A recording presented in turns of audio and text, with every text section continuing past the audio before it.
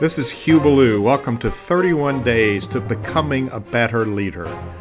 We're going to be on this journey for the next 31 days. And what I will give you are the secrets that I've learned in over 31 years of working with leaders in all types of organizations. Step-by-step processes to do with functionality and systems as well as skills. So let's get going.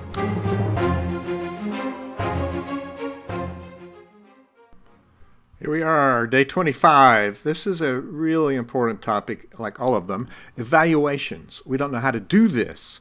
We want to do strengths and weaknesses. We want to do good and bad. We want to just kind of dig into stuff that's painful when we could surface all the things we need to talk about in other ways.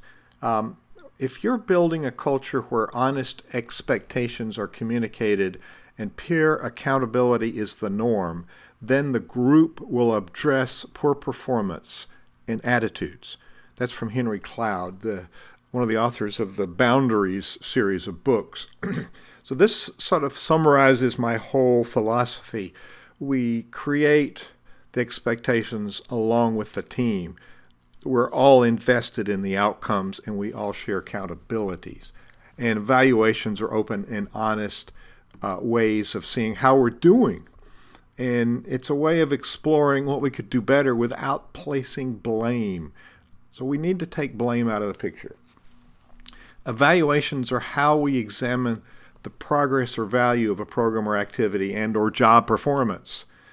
Frequent evaluations help us to determine whether or not we leaders and our teams are on track for a predetermined objective. Evaluations serve many purposes and show up in many forms. The leader must decide what to evaluate and the meaning of that evaluation. Once the evaluation is done, then the important decision is what to do with the data. To evaluate, what are we going to evaluate? Well, let's look at different things we could consider. This is not a fully inclusive list, but it's to help you start thinking about how to use tools. Team or board performance. Self-evaluation is very revealing, and most of the time it's very productive when we can look at ourselves and say, we could do this better. Next one is employee performance. The annual review is destructive and dysfunctional.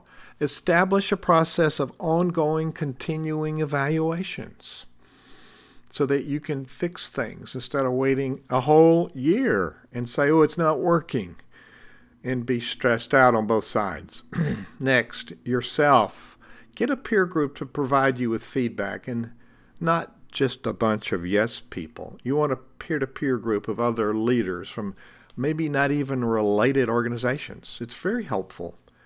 You evaluate your strategy or any plan. If you evaluate and revise your long-term plan every 6 months, you've always got a long-term plan.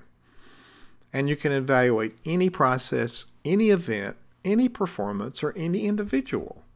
So it's a multifaceted tool.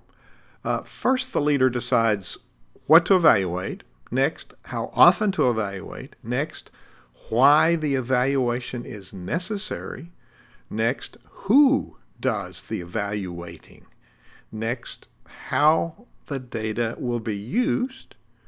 Next, the process to be used in the evaluation. And finally, the rules of conduct in the evaluation.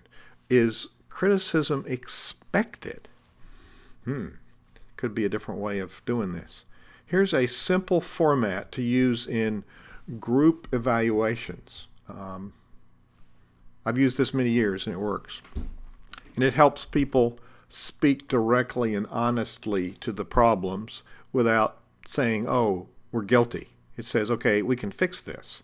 So number one, the first of 3 different pillars here is your affirmation and measuring of the good. So your first topic is something like, what did we do well? What do we do well? Or with an event, what went well? In other words, what to keep is your subtopic. Measure good, affirm the good. That's your first step.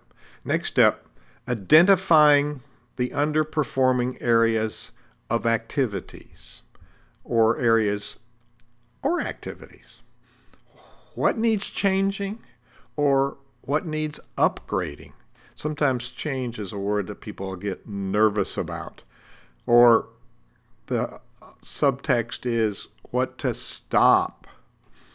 Then the third pillar is new things to consider, brainstorming things or activities we didn't realize before. The subtext is what to start. This is a very affirming way to look at ourselves and to improve our performance, and for everybody to speak directly to the issues without feeling judged. And remember, the leader sets the tone for the situation. Day 26, we're moving to the end of 31 fast. Wow. Hiring people. This one's about hiring staff and consultants. It's amazingly similar. How about that? I'll see you tomorrow on day number 26.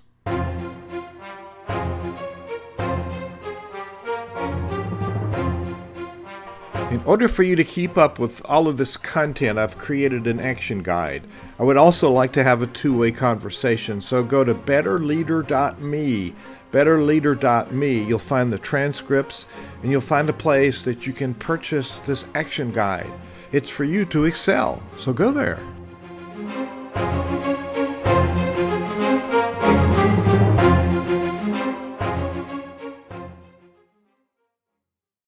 This podcast is a part of the C-Suite Radio Network. For more top business podcasts, visit c-suiteradio.com.